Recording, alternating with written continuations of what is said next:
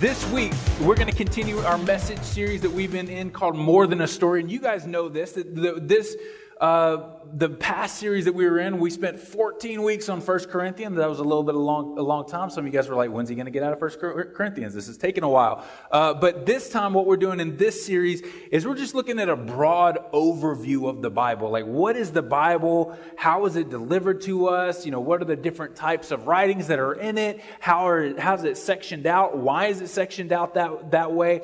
And we're looking at that. But we said this for this whole series.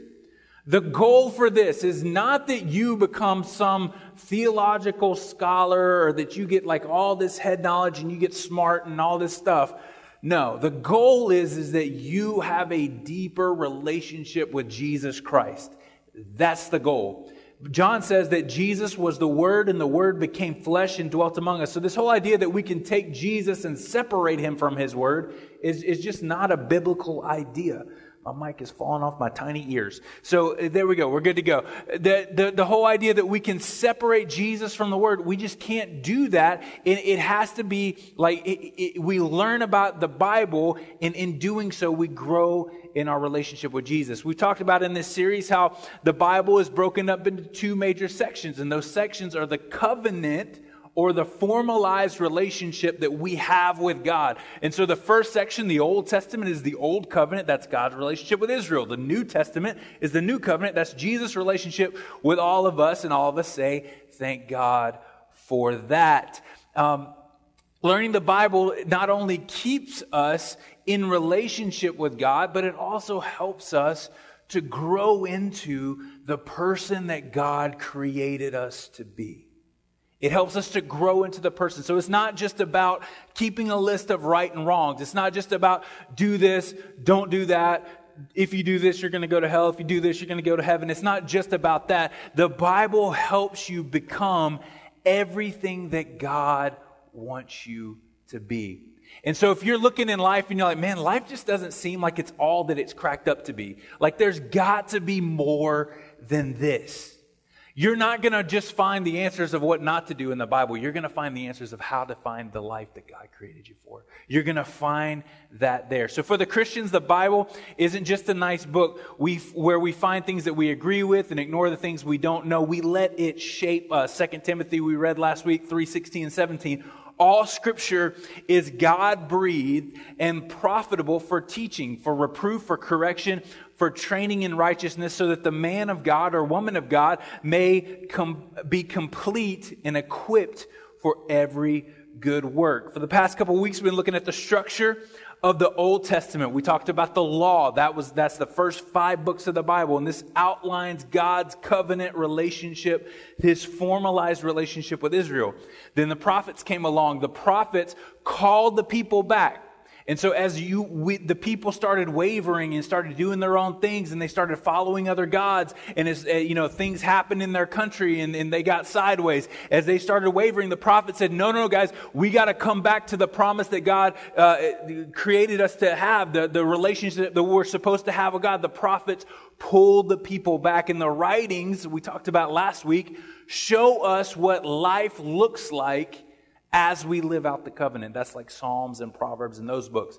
This week, I want to shift gears and we're going to look in the New Testament. So if you got your Bibles today, I want you to open them up to Matthew chapter 16. It's going to take me a little bit to get there, but we're going to eventually land in Matthew chapter 16. So Matthew chapter 16. This week, I want to look at the first 4 books of the New Testament. This is the new covenant with Jesus and all of us. And the first 4 books are Matthew, Mark, Luke, and John. These are called the Gospels. The Gospels. Where do we get the word gospel? That sounds like a very churchy word. And it is. It's a combination of 2 Old English words. We don't speak Old English anymore, but the gospel is a combination of 2 Old English words. And what this means is it's a combination of the word God, which looks like God. It's God, but with a line over the top of it. That means good. This is different, but really close to the Old English word that we still use today, and that is God, right? So it looks very much the same, G-O-D. It looks like that, still very much the same.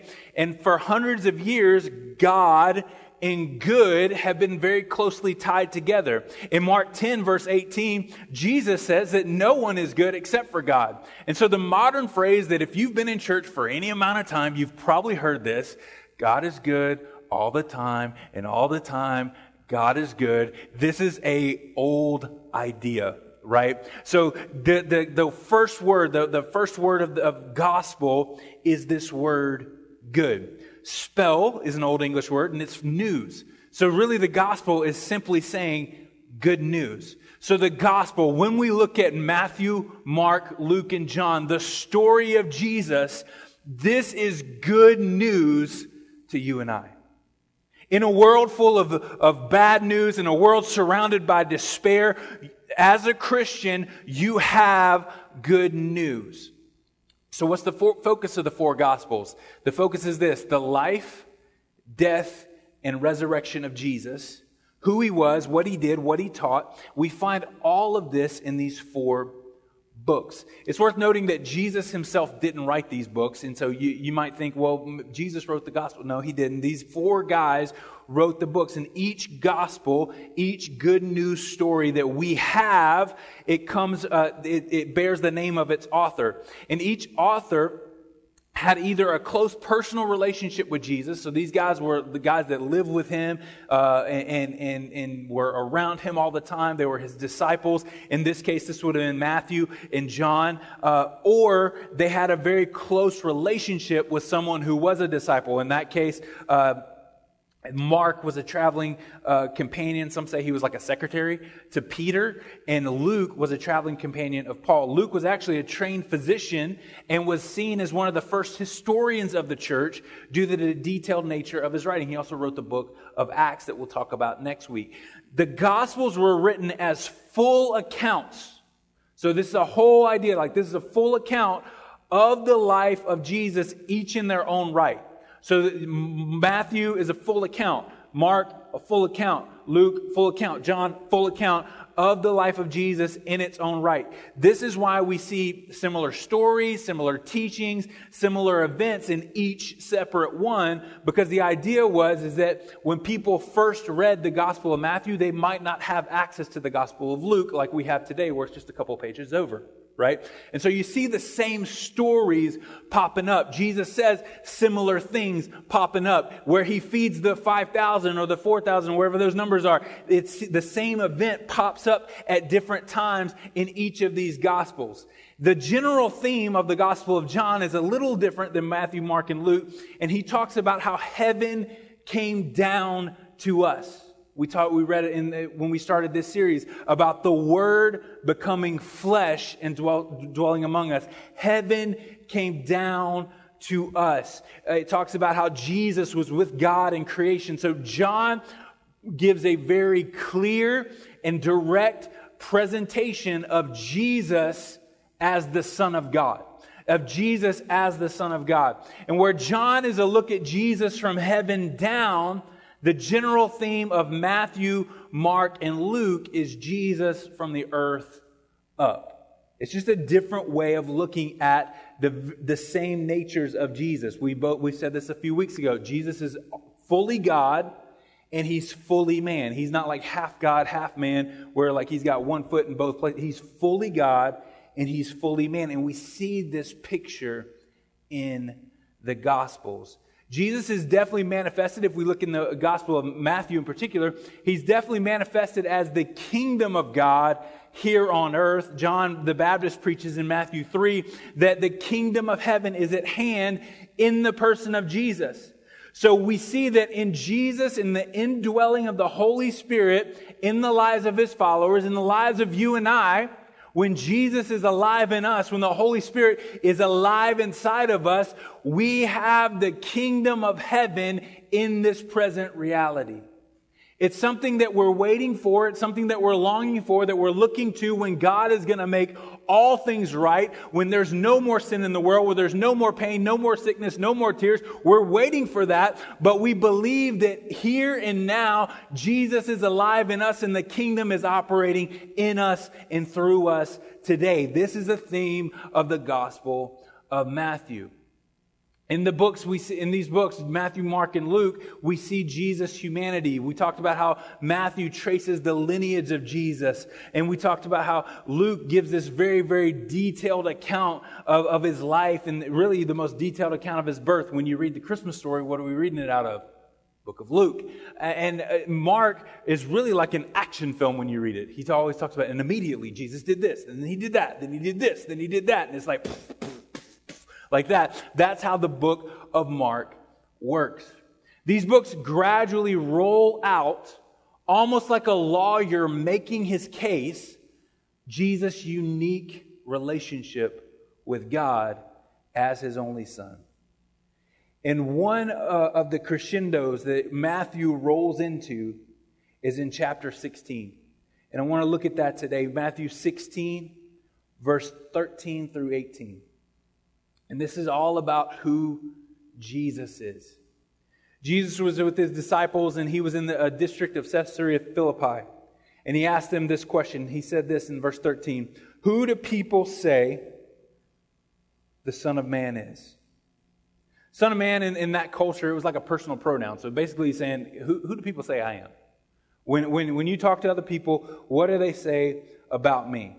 And they said this. Some say John the Baptist. Others say you're Elijah. Some others Jeremiah or one of the prophets. And he said to them, but who do you say that I am?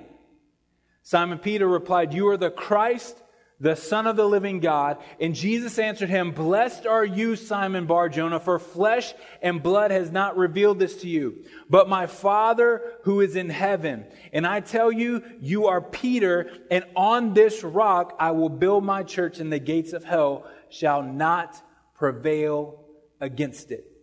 Several things are happening right here, and I just want to take a moment and unpack them for us. We see in the text that he refers to Peter as Simon Peter, and he also refers him to as Simon Bar-Jonah. Bar is a short way of saying in that culture, son of. So it's like, you have the name, the Irish name O'Reilly. What happens is they would be like, you know John? Yeah, which John? John, O'Reilly's son, John. Well, let's just start calling him John O'Reilly. Like, that's what they would do. And so Peter, or Simon, which Simon are we talking about? Simon, Jonah's son. Okay, Bar-Jonah. That's what they were doing here. And so that's what Jesus is calling him this. And Simon was his given name. However, in the Bible, there is a rich history of God changing a person's name when he changed their character. When a person had a relationship with God, an encounter with God, and God changed them radically as a person, He literally gave them a new identity. We see this in 2 Corinthians. He who is in Christ is a new creation. The old is gone, the new has come. God would actually rename people. In Genesis, Abram became Abraham. Jacob became Israel. And when Jesus met Simon in John chapter 1, He changed his name to Peter, and Peter means rock. Now, when Jesus is saying, on this rock here in this passage, I will build my church, is He saying that He's going to build His church on Peter himself?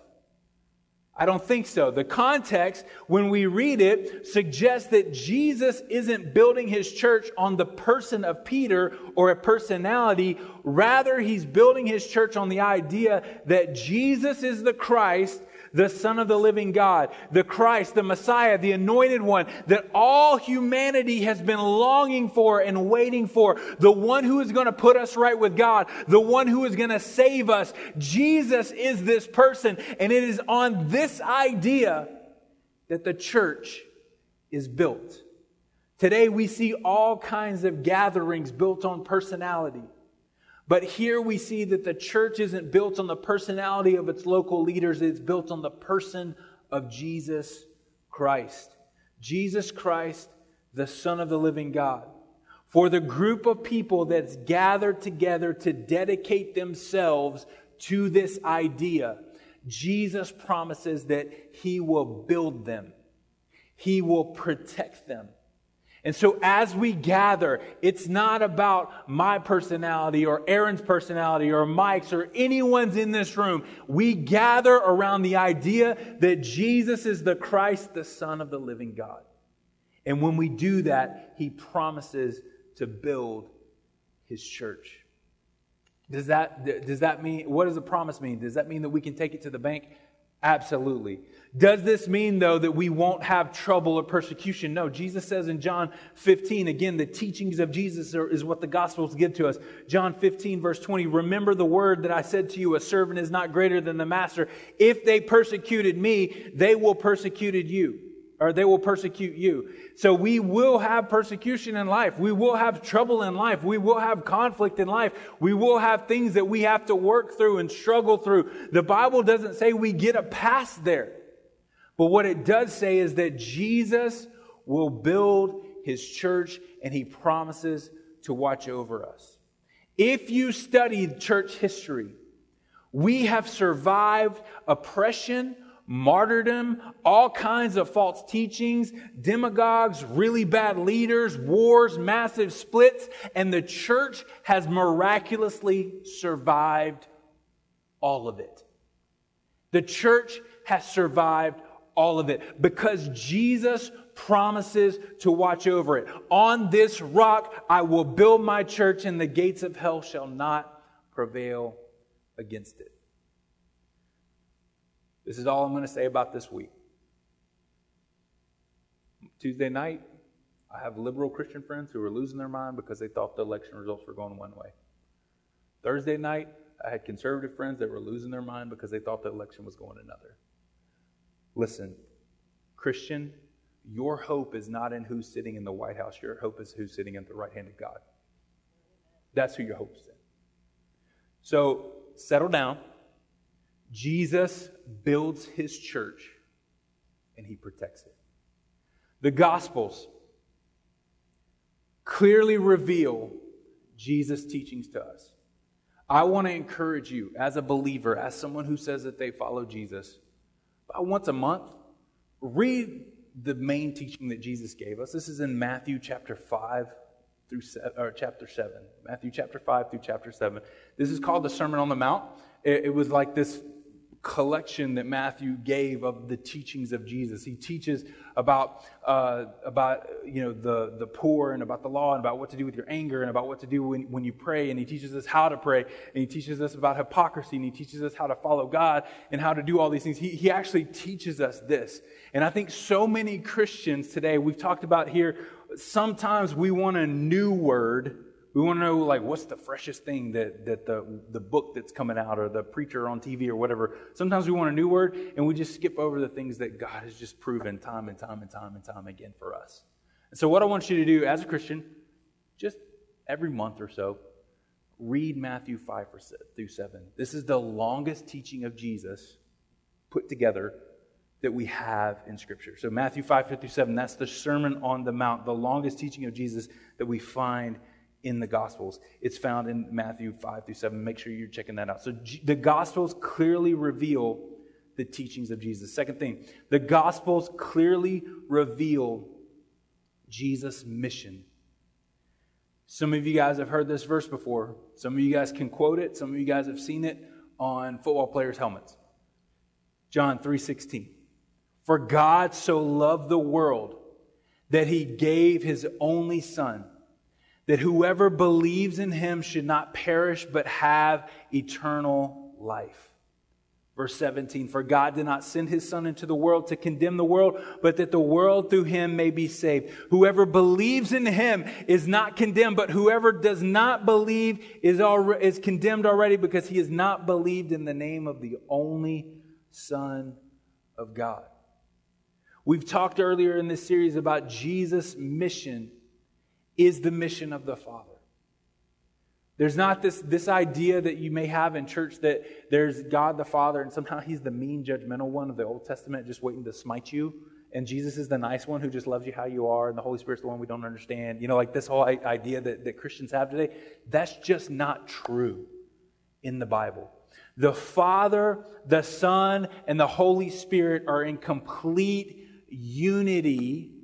And that is the mission, to save mankind and glorify the Father. That's what it's all about. That's what this whole book is about. That's what Jesus' mission was when He was on earth. The Father Son, and Spirit are completely united in our redemption. John 5, verse 19 through 20, Jesus says, "Truly, truly, I say to you, the Son can do nothing of his own accord, but only what he sees the Father doing. For whatever the Father does, that the Son does likewise. For the Father loves the Son and shows him all that he himself is doing. In greater works than these he will show them, so that you may marvel." Jesus and the Father are working together for your redemption. You need to know that God the Father loves you. He cares about you. And wherever you're wavering, whatever ground you're standing on that's shaky, wherever you feel like wandering off and doing your own thing, the Father wants you to come home. So He sends the Son Jesus to die for you. Jesus' mission. The gospel clearly reveals Jesus' mission. Lastly, the Gospels show us how to be a part of Jesus' mission. You know, here's the thing that I think. If we didn't have work to do as Christians, if we didn't have work to do, the second you get saved, the second you come into a relationship with Christ, God should just take you right then. Right? Just go ahead, take you up to heaven, let you be in His presence forever, and it'd be good to go. But I believe that God has work for us to do. He wants us to be a part of His mission. He doesn't want to just save us and that's it, boom, end of story. No, He wants us to actively participate in what He's doing. Work is not a bad thing. Work is not a bad thing. Some of you guys think, oh man, when I get to heaven, I'm going to relax on a beach and I'm going to have a virgin pina colada in my hand. You know, I'm just going to be chilling with my feet up, right? No. Work was in the garden. Adam had to work the garden. So work is the thing. Like we have to do that. Like there's stuff for us to do that we get our hands dirty for the kingdom and in the kingdom. We get our hands dirty. And Jesus says this in Matthew 16, just a little while later after he says, "On this rock I will build my church and the gates of hell." A couple of verses later in verse 24, He says this, "If anyone would come after me, let him deny himself, take up his cross, and follow me. For whoever would save his life will lose it. But whoever loses his life for my sake will find it." Much of Jesus' ministry that we see in the Gospels was come and see. There's over 30 miracles that Jesus did. 30 times Jesus raised people from the dead. He healed people. He turned water into wine at a wedding just to make His mom happy. He does all these things in the Gospels. He fed thousands and thousands of people with just one boy's meal. He does all these amazing things. And so there's part of Jesus' message that's come and see. Look what I'm doing. Look what God is doing now that the kingdom is around you, that the kingdom is part of your life. Look what's happening. There's a come and see aspect to it. But we see in Matthew 16 that the invitation of Jesus to us, His followers, those who have seen, those who have known, those who know His goodness, those who've been transformed in their life by His power and His glory, those who've been this, there's an invitation to us not necessarily to come and see because we have seen and will continue to see, but His invitation is to come and die. Deny yourself and take up your cross. For the followers of Jesus, we can't dig our heels into our own way. Instead, we find life by doing the same thing that Jesus did. By saying, "God, I don't want to follow my own will. I don't want to do my own thing. I want to do yours. I want to do yours." When Jesus teaches us to pray, again, I said, read Matthew 5 through 7. In Matthew 6, He teaches us how to pray. The Son of God, God Himself, teaches us how God wants us to pray. It's an amazing passage of Scripture to read in Matthew 6. One of the lines He says this is, "God, let your kingdom come and let your will be done on earth as it is in heaven." when we find the life that Jesus has for us. And we only find this by not sticking to our own way or what benefits us or what makes us happy. But when we say, Jesus, I will do whatever it takes to please you, to honor you, whatever your will is, that's what I want to be a part of. When we live our life that way, we bring heaven down to earth. The hope of heaven, the love of heaven, the peace of heaven. We bring that into our everyday lives because Jesus is alive.